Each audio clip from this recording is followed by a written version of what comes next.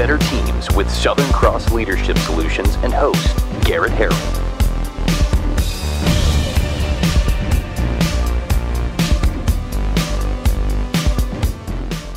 Welcome, everybody, to what is the first ever, yet to be named, Not a Podcast, with me, Garrett Harrell, as your host. I'm the president and principal consultant of Southern Cross Leadership Solutions, and we help companies build and sustain badass teams so they can achieve any mission. My partner in crime today is Mr. Jody Fletcher, executive coach, happily average surfer, and owner-operator of E5 Professional Coaching. And Jody helps executives focus on self-awareness and generally be better leaders for their people. And as anyone knows, I really like to surround myself with people who are smarter and better looking and much cooler. And I've accomplished that today with Jody and our guest, which we'll get to in a minute. But Jody, you and I, we've done this from the other side of the table a couple of times. That's right. Yeah. It's different now, right? It is different, yeah, absolutely. It's more pressure maybe, right? Yeah, a little bit of pressure there. That's right. We really need to think about a name for this. I have a couple of ideas, but I haven't put a lot of thought into it, so we got to figure that out. I like the no podcast. It is not a podcast. Not a podcast. We must say it's not a podcast. There will be video and audio to this that are available for everyone to listen to. But yeah, it's different. A little bit more pressure. We have a third leg to this tripod as well, and she's not with us today, but she will be here at some point in the future. She's extremely busy. Yeah, and there was a great lesson learned with that this morning. I thought Murphy was only a military member. Murphy's Law, whatever can go wrong will go wrong. But apparently Murphy's got civilian clothes too. Oh, man, yeah. Murphy's been not a friend of mine for many years now. That Murphy. Murphy was almost my friend this morning as well. Luckily I was able to make this. Yeah, I mean, can't imagine. Then I would have been holding it down by myself. You would have. Because we wouldn't have been able to shift. That's right. There's been commitments that have been made, right? Very cool. Yeah, we could have had a picture of you, and then... that's actually... Yeah. We need to get cardboard cutouts. Definitely. Just in case for the future. And had we actually been smart at planning this, we would have had one of Joe, and she would have been here. In spirit, In spirit. Absolutely. Yeah. Add to your budget. Yeah, absolutely. Or else we'll run amok. Yeah. So let's get started. So super excited. So for everybody that is listening, the concept of this is that, between the work that Jody and I do, we love for companies to just be better. We love for people to be better. Everything starts and ends with people. Jody focuses at the upper level with the C-suite. I like to work with the foundational teams. So hopefully we're a match made in heaven. And everyone that we bring into the room is going to talk about an aspect of just being better as people, as coworkers, as colleagues, and as an organization as a whole. So let me introduce our first guest, who I'm hugely excited to have today, is Ann Gardner. So Ann is the Chief Executive Officer of Cape Fear Realtors, which is a local trade association representing more than 3,400 real estate professionals in Wilmington and the greater Cape Fear region. However, Ann's experience as an executive is far more extensive. She was also at the helm of professional and trade organizations in the D.C. area as well as Central Virginia. She is a Patriot and a Hokie. Those are mascots, in case you're not tracking. She attended George Mason University, and she has an MBA in organizational leadership from the Pamplin School of Business at Virginia Tech. She does give back to the community as a volunteer and mentor for several local area programs. And to highlight that, a fun fact about Ann is she is a proud dog mama of therapy dogs, one Labradoodle, one Golden Doodle, who are trained to work with children of special needs. And she visits those children throughout the community in order to provide therapy via those dogs, which I would love to be able to meet someday. Welcome, Ann. Thank you for being here. Thank you very much. I'm really excited to be part of your launch in that regard. Yeah. It's always exciting when you take on new tasks, new challenges. Absolutely. So I met Ann, for people that are following. I met Ann through the Leadership Wilmington cohort for the 2022 cohort that is currently in session, and Ann and we hit it off, and we've had a couple of conversations since then. And I know that there is a subject that is very important to her, and that is what we're going to talk about today. That subject is culture. So Ann, I have a friend. His name is Mike Kelly. He's the CEO of a company. And he told me that as CEO, he has 3 jobs. First job is to set the vision. The second job is to start pouring the foundation for the culture. And the third job is to get the hell out of the way. Absolutely. He's a smart man. So let's go there. So Ann, culture. Let's talk about it. Absolutely. Well, as I think, the management axiom from Peter Drucker, Foundation of Management, is that we all know this, and if you've spent any time in the seat of having the opportunity to lead an organization and motivate and take everyone in a direction, is that culture is going to eat strategy for lunch every single day, ending in Y. And it is unrelenting. And if you forget that lesson and need a reminder, it will be swift in coming for you in that regard. And so it is, I would say, quite like your friend Mike, in that when I tell people what is your job, people think that my job primarily is advocating, speaking at events, writing articles. I do all of that, but the most important job I have is the care, tender, and development of the other 13 professionals back at my team, because everything moves through their efforts, not my efforts. And so that's how I start every day. Oh, man, that's fantastic. So what would you say, what 3 words would describe your ideal company culture? I would say supportive, dynamic, and energetic. That is the ideal in my world for how we want to move through. We want work to be purposeful. We all want, no matter what we're doing to earn our dollars, we want it to be something where we can come away at the end of the day, the end of the week, maybe the month if it's a longer project, and we're just able to say, I made a difference. And especially in association work, that is true, because we are often drawn to our particular organizations because we believe in their mission, we believe in what they're doing and their goals, and we want to see them achieve that. Does this ring true, or is it comparable to things that happen in your line of work, Jody? Yeah, absolutely. I think culture, you're right, is absolutely the foundation of everything. And the question I would have for you is, how would you know, if you walk into an organization, how do you know if they've got great culture? By silence. If there's silence, there are problems. And it is like a Rubik's Cube, if you will, of trying to solve it. You don't do it by taking one angle. You have to surround it. Mm-hmm. You have to change. Sometimes you have to go in one direction, back up, change course.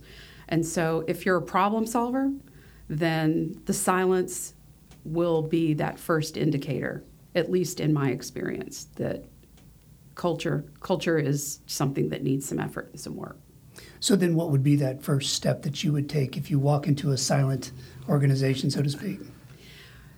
To me, that means that trust is what's missing, first and foremost. And so trust is something that has to be invested every day in little bits.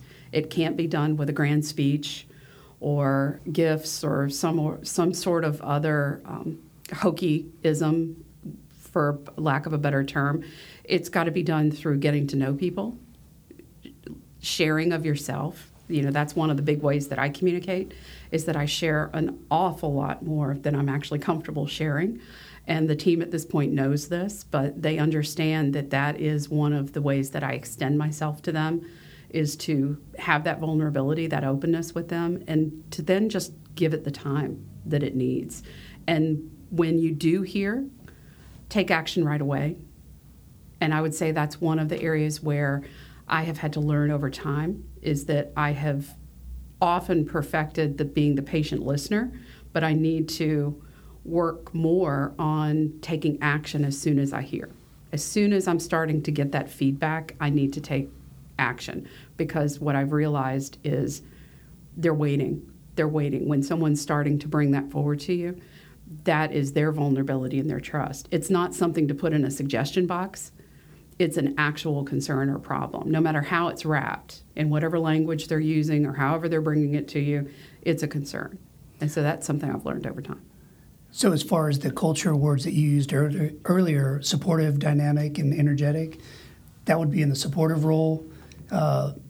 Is that, I guess, accurate in the sense of supporting your people and supporting them in the things that they need? Absolutely. You know, when I came to the role I'm in now, I've just celebrated my second anniversary this summer, is that we had a lot of talented people that were not necessarily in the right seat. Mm. And so in order to bring them into areas where I've had assessed their talent was a conversation of trust. And I had to let these individuals who I was asking to move into new roles know that they were going to be supported. They were not being set up to fail. They were going to be a star, and they were going to be given time to develop. Part of the support is, and anyone who happens to be on our team and hears this later, wherever it ends up living, they will know this, because I always say it takes a year to learn your role in the type of organization that I have the opportunity to lead, because there are many things that we do only once in a calendar year. And so you don't have that opportunity to rinse and repeat and say, well, I didn't get it right this time. So the dialogue for support needs to be a really long thread in our work that we do. It's interesting you say that. I was actually, I think, in session with a client last night who's C-suite and is working on a cultural change. And at one point, we were talking about, the speed at which you can change culture. And you mentioned earlier that it cannot happen overnight.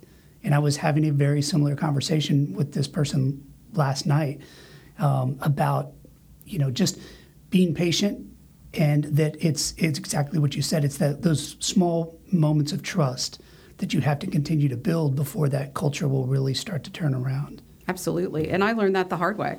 As executives, we are often promoted or given these opportunities to move into these roles because we are people of action, mm-hmm. and we accomplish, and we're usually very driven individuals, tad perfectionistic or whatnot along the way. But then you immediately work yourself out of the job and you have to learn the new job. And the new job requires completely different skill and pacing. And so with that, I am, if you will, the coxswain. We've got to make sure sometimes the pace goes faster, sometimes it slows down. But in the beginning, it had to go slow. And if I ever tried to speed it up, take a pivot, start bringing some of my natural energy and into the mix, if individuals weren't ready, I knew that day that it was too soon. They were not ready. We were moving too fast. Yeah. So a couple of keywords I think that have been discussed so far that are very important, and people need to understand the difference. So vulnerability. So the trust that you talk about as being the foundation of getting that culture established. Vulnerability is the key component to that. And then role. And I think role is interesting because role does take a while to figure out, because role is truly the value, right? The value that you're bringing to an organization. A lot of people confuse it as the day-to-day duties that you're assigned to do, but that's just a job. Your role is how you're bringing value, and how you can see that value in others, so you can tap into the resources and the assets that you need through others in order to achieve more. So it leads me to a question: as someone who obviously wears many hats, as the chief executive, so who do you lean on to help culture take root? That's an excellent question, because I think many times we as executives think that we have to have every answer, every solution. A lot of times you're appointed by a board of directors and you have a leadership team of volunteers who are also looking to you to have every single one of those answers, and it's just not possible.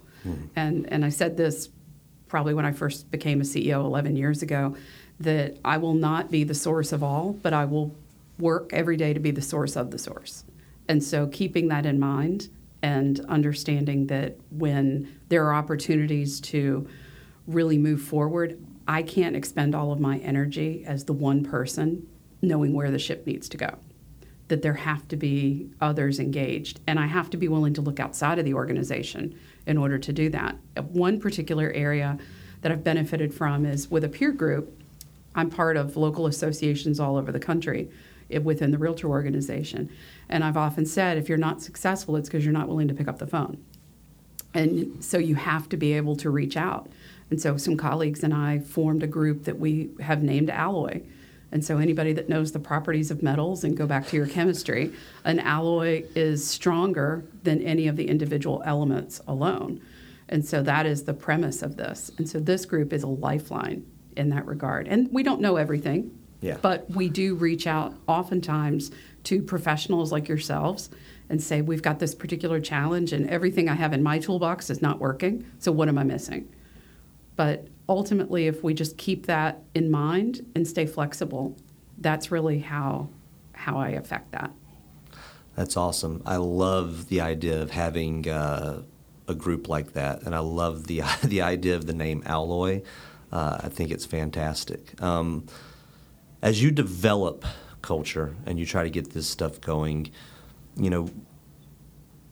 as you see, how do you determine when you can see either hiccups that are turning into snowballs, so to speak, or like when maybe potentially a crisis starts setting in, and how do you respond?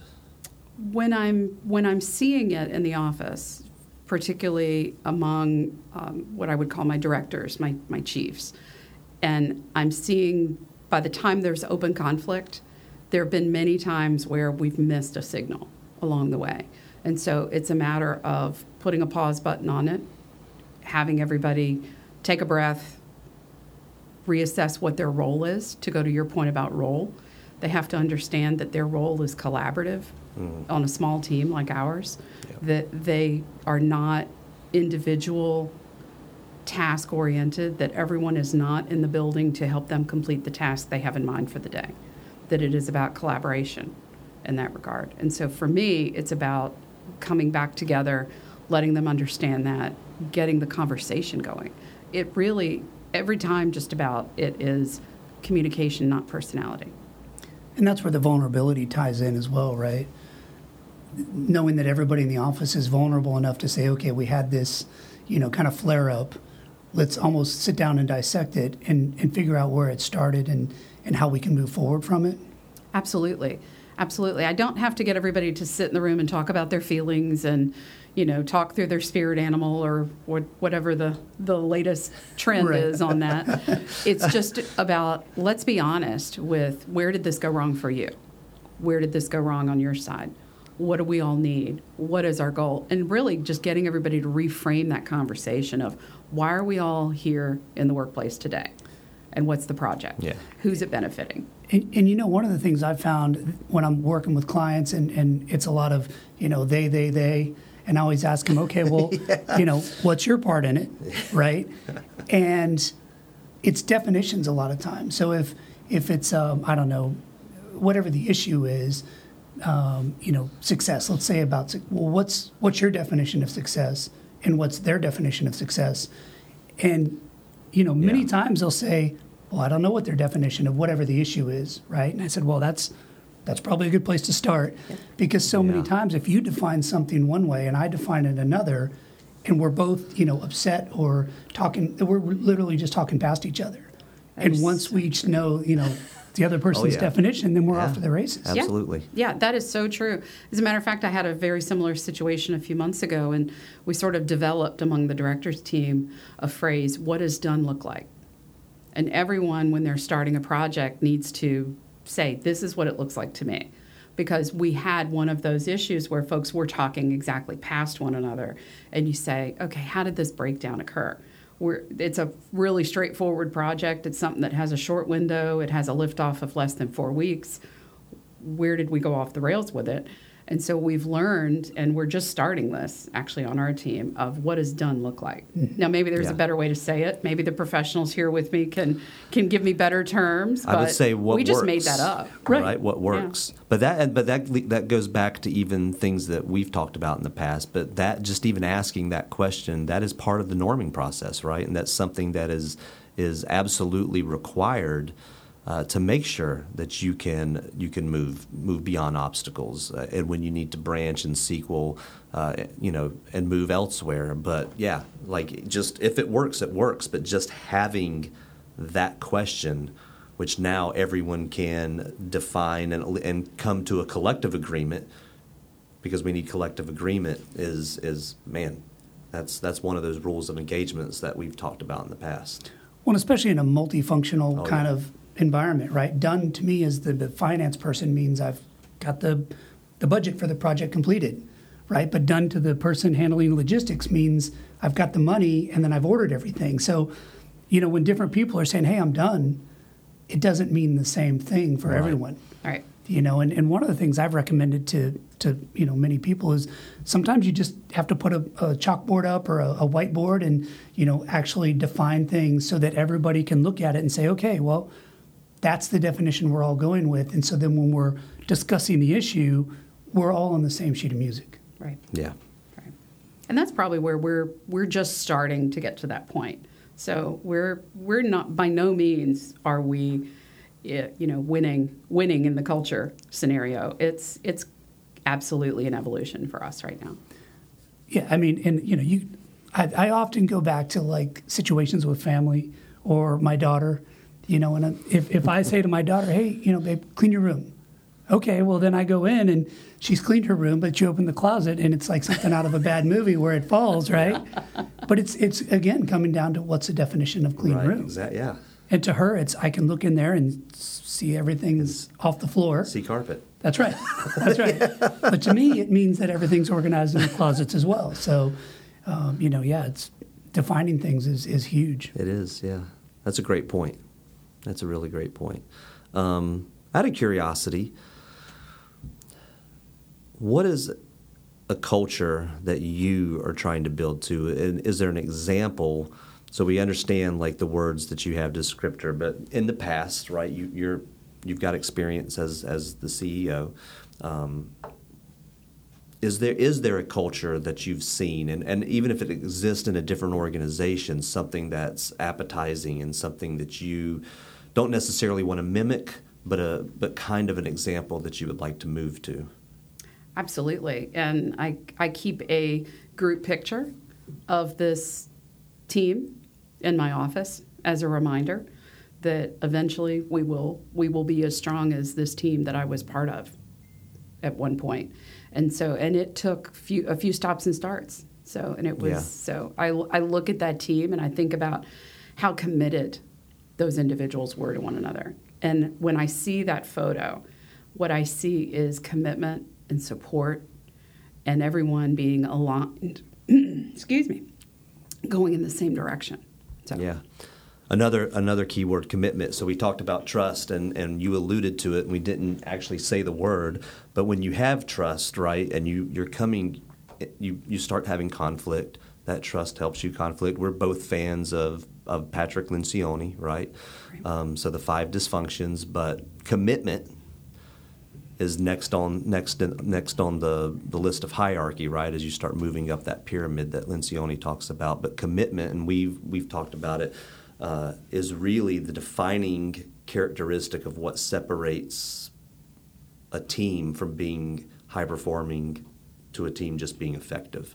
And it's commitment across the board, and you can see it, right? Like, I mean, I was in my past, I was a member of several teams, and I can literally look at pictures like that, and I can see the difference of the teams that I felt met the criteria to be high performing versus those that were still very highly effective.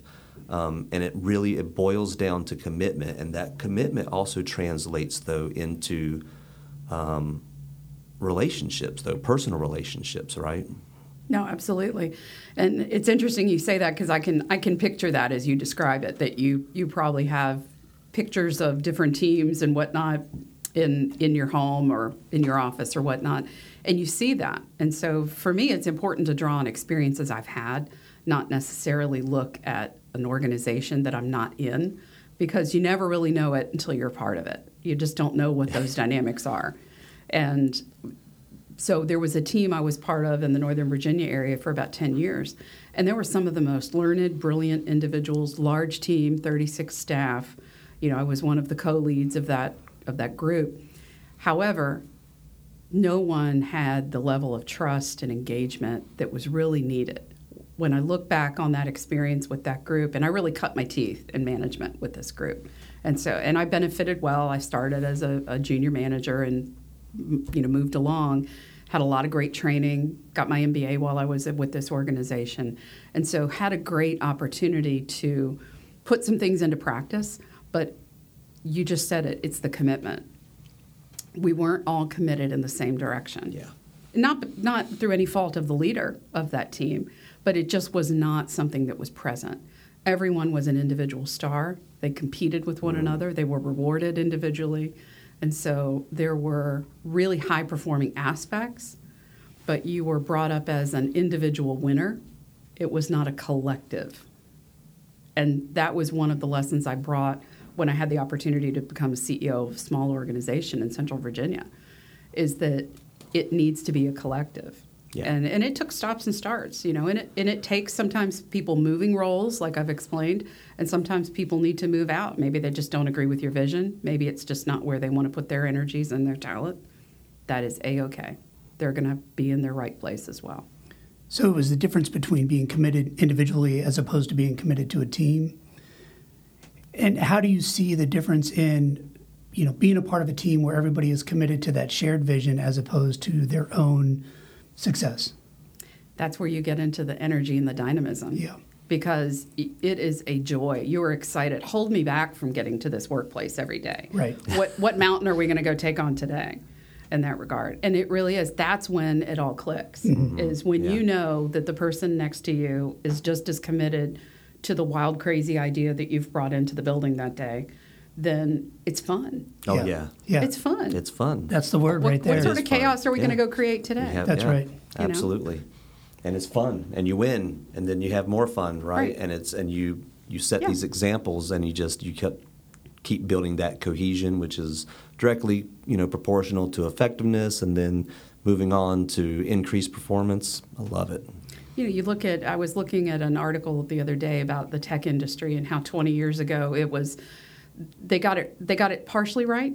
They said we want fun, but the underpinnings of everything it takes to get to that realization, they're not coffee bars, they're not beanbag chairs and ping pong tables. Right. Especially when your work product is still entirely individualistic. Yeah. And I had the opportunity to go through my master's program with gentlemen who worked in that industry, and they were part of my really tight work team, and we were up till 2 or 3 o'clock in the morning for 2.5 years straight.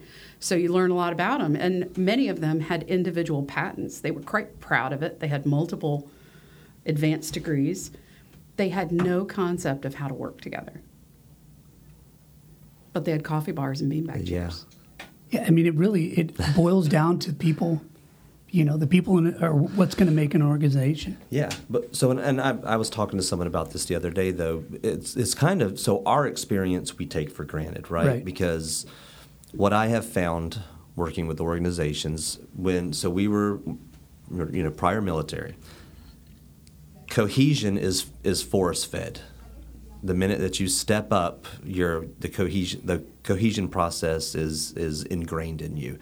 And outside of growing up in team sports, where do you really get that sort of dynamic? It's a lot of and we talked about this before, as at least Jen, you and I have, is the individual contributor, which is actually going to come up in a conversation that we're going to have on a future episode. But the individual contributor, like you mentioned earlier, stars, you get rewarded individually. I've lost my train of thought because you start talking about individual contributors and teams. But you got to figure it out. Well, the whole concept of rugged individualism that America was even created on has created this culture for us as Westerners that we're sort of designed to continue, right? Yeah, absolutely. And I always think of a band. Every person's got to be great at their instrument. Yeah. A symphony, right? Right, but to make music, they all have to come together. It's true. All the great bands have always broken up because one person thought they were better than everybody else, and they were going to break out on their own. But if you think about the success, it's when they're still a band and not as the individual. Yeah, absolutely. I don't know what band came to mind for you, but I'm thinking of the Eagles. Right. You know, how many times did they break up and get back together and they didn't learn their lesson? But finally, you know, once poor Glenn Fry passed away a few years ago, Don Henley just said, we've put a pin in it. Yeah. Right. You know, Yeah. no matter how many times we agreed or disagreed, without him, there will not be the Eagles. Right. Yeah. So Yeah. Yeah. Van Halen. And then I started thinking about Van Hagar. Van Hagar, right? well, where do you land on that? Are you Yeah. Van Halen or Van Hagar? I am a Van Halen. Okay. Yeah. All right. I am in fact. Old school dysfunction. Yeah, I like it. I am, Yeah. in fact. Best book I've ever read is David Lee Roth's autobiography, Crazy from the Heat. If Really? you've never read it, I'm going to read write it. that one down. I will have to add that If to my sales list. increase on Amazon, someone please let me know so I can try to figure out how I can tap into it. That's right. Best book ever read. Wow. Management Yeah. tools from that? Absolutely no management tools. Imagine having a conversation with that guy. He wrote a book the way he would probably be talking to someone. It's 1,000,000 miles a minute, and it changes topics probably every other sentence, but it is, the guy obviously had a ton of fun in his life.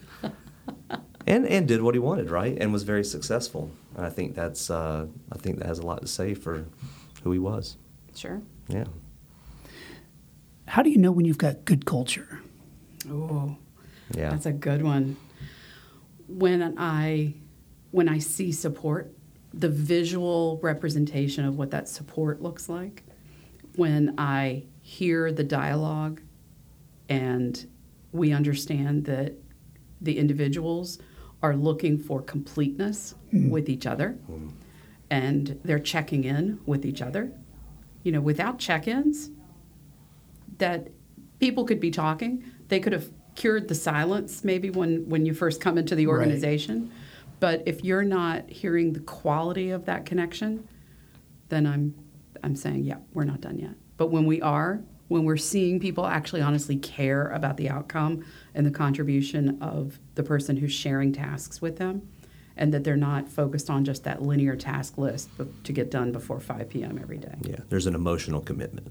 And that's honestly what the word engagement really means when you start looking into organizational culture, is it's the emotional commitment because you believe in what it is that the company or the organization is doing, which is fantastic because they understand the vision, the values, and the strategy to make it happen, and they're invested. Yeah. Yeah. Yeah. You just gave me distinction. a strange ripple that I just want to share with you on that, is when you said emotion. Like, I just had a real reaction inside, because those of us who have come up through management training, we're all of a similar, I believe, generation. Emotion was never part of what we were taught to reinforce. If anything, it was drum it right on out. It's to keep it out. Keep it out. Yeah. Keep the emotion out. Which is, it's about the yeah. work, not the Yeah. emotion.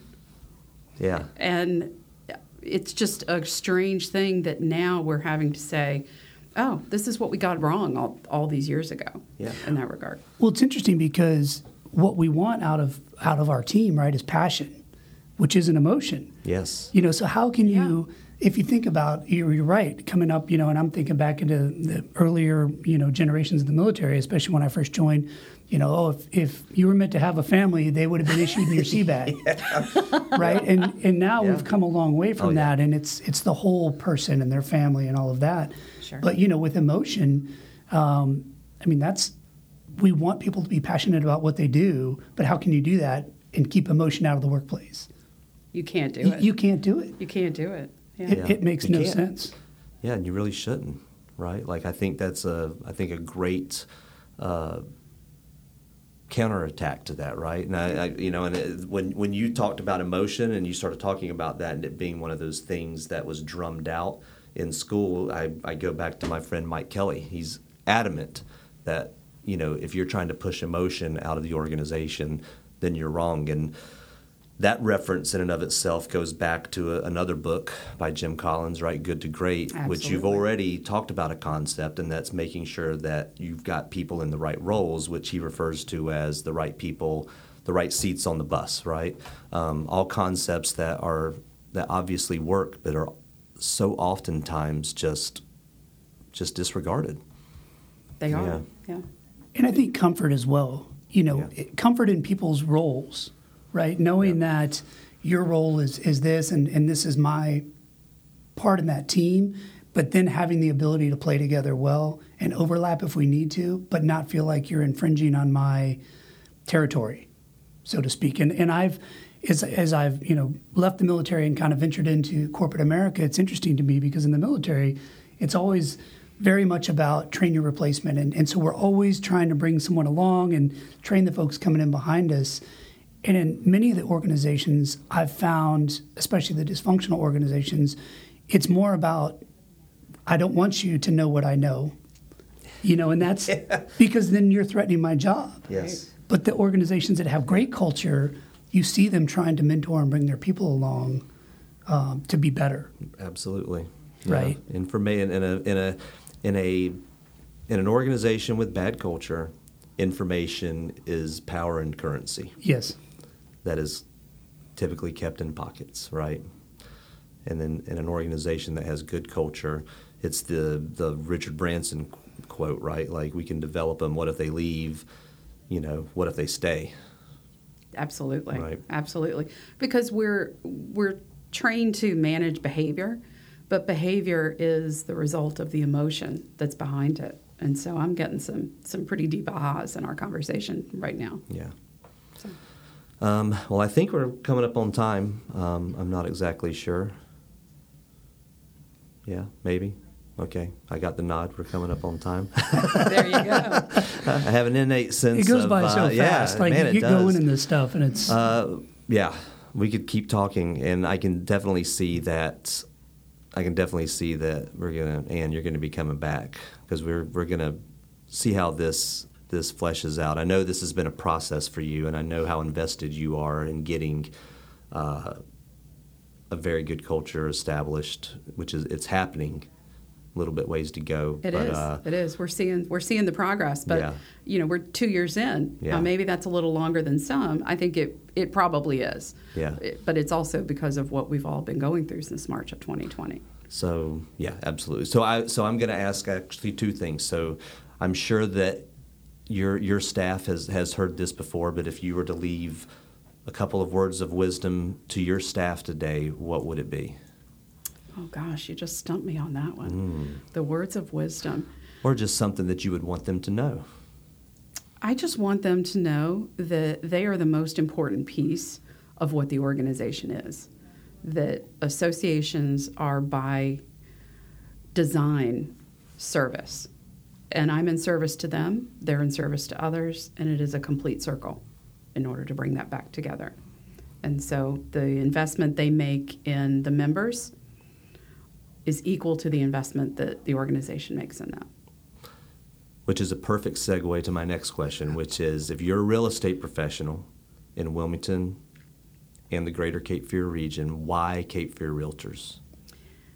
I believe Cape Fear Realtors is singularly focused on making sure that our 3,400 real estate professionals, who are all independent business owners, have the tools and the training and the know-how to deliver that piece of what is really core in our community, which is shelter, which is place, which is home. It's where your memories are made. It's where you invest. It's where the community fabric is put together. And so making sure these individuals have everything they need in order to navigate that process. It is oftentimes one of the most frenetic things we all do. The buying, selling of a home, the moving, and all those other pieces. It's the largest investment we typically make at one point in time. And you need someone who's a true partner, and you want to know that they know their stuff. They're going to navigate you through the process. They're going to be a great counselor, an advisor. And so we're focused on making sure that all of the members have that in their toolbox. So for those that aren't members and are looking for membership, what is the best way that they can do that, and how can people get in contact with you? Absolutely. We love getting a chance to welcome new individuals into the business in that regard. And so many times they will go through a pre-licensing course with one of the area schools. We don't do that part. But once they're ready to join the business, oftentimes they'll affiliate with a brokerage who's a member. And so if they're looking for information on that, capefear.realtor is our website. And we have great resources there in order to point individuals in the right direction who are considering this for their career. And they can connect with you as well on the website? They can. They are, our staff directory is up there. We even have some little videos about what we love, about what we do, and it's part of our culture and what we're doing. And so you can find that on there, and you can email me at ann@capefear.realtor, ANNE. And, we all have our direct lines on there as well. So it's a great way to get in touch with us. We're delighted when the phone rings, which doesn't happen all that often these days in offices. Right. We're delighted. Yeah. So. Will we see a video of your fur babies on there? You will not this time, but I can tell you that they are office dogs. And if you do check carefully, the Labradoodle, Chewbacca, big Star Wars fan there, right? There we Chewbacca. go, yeah. And Another everybody who fun fact. meets him says, yeah, he looks like a Chewie in that regard. He's a big old beast. And he is our model for the store. So he can be found on the website periodically. Okay, there you Mostly go. social media, though. Yeah. Of course. Yeah. Yeah. Well, fantastic. Well, Ann, thank you so much for being here today. I knew that we were going to learn a ton from having your wisdom and experience here. I know I learned. I've got notes. I took notes because that's who I am. Jody, you never fail, buddy. Yeah. Glad you're my partner in crime in this, and we're obviously here for you as well as friends and colleagues. But Ann, thank you very much for your time. Absolutely. Let's make it a journey. Yes. It's a great thing that you both are doing. So thanks for the support in your inaugural podcast. All right. Yeah, well, thank you. Thanks. Congratulations. Appreciate it. Thanks for watching Building Better Teams. Visit SouthernCrossCrew.com for more information on how we can help you build and sustain high-performance teams, one leader at a time.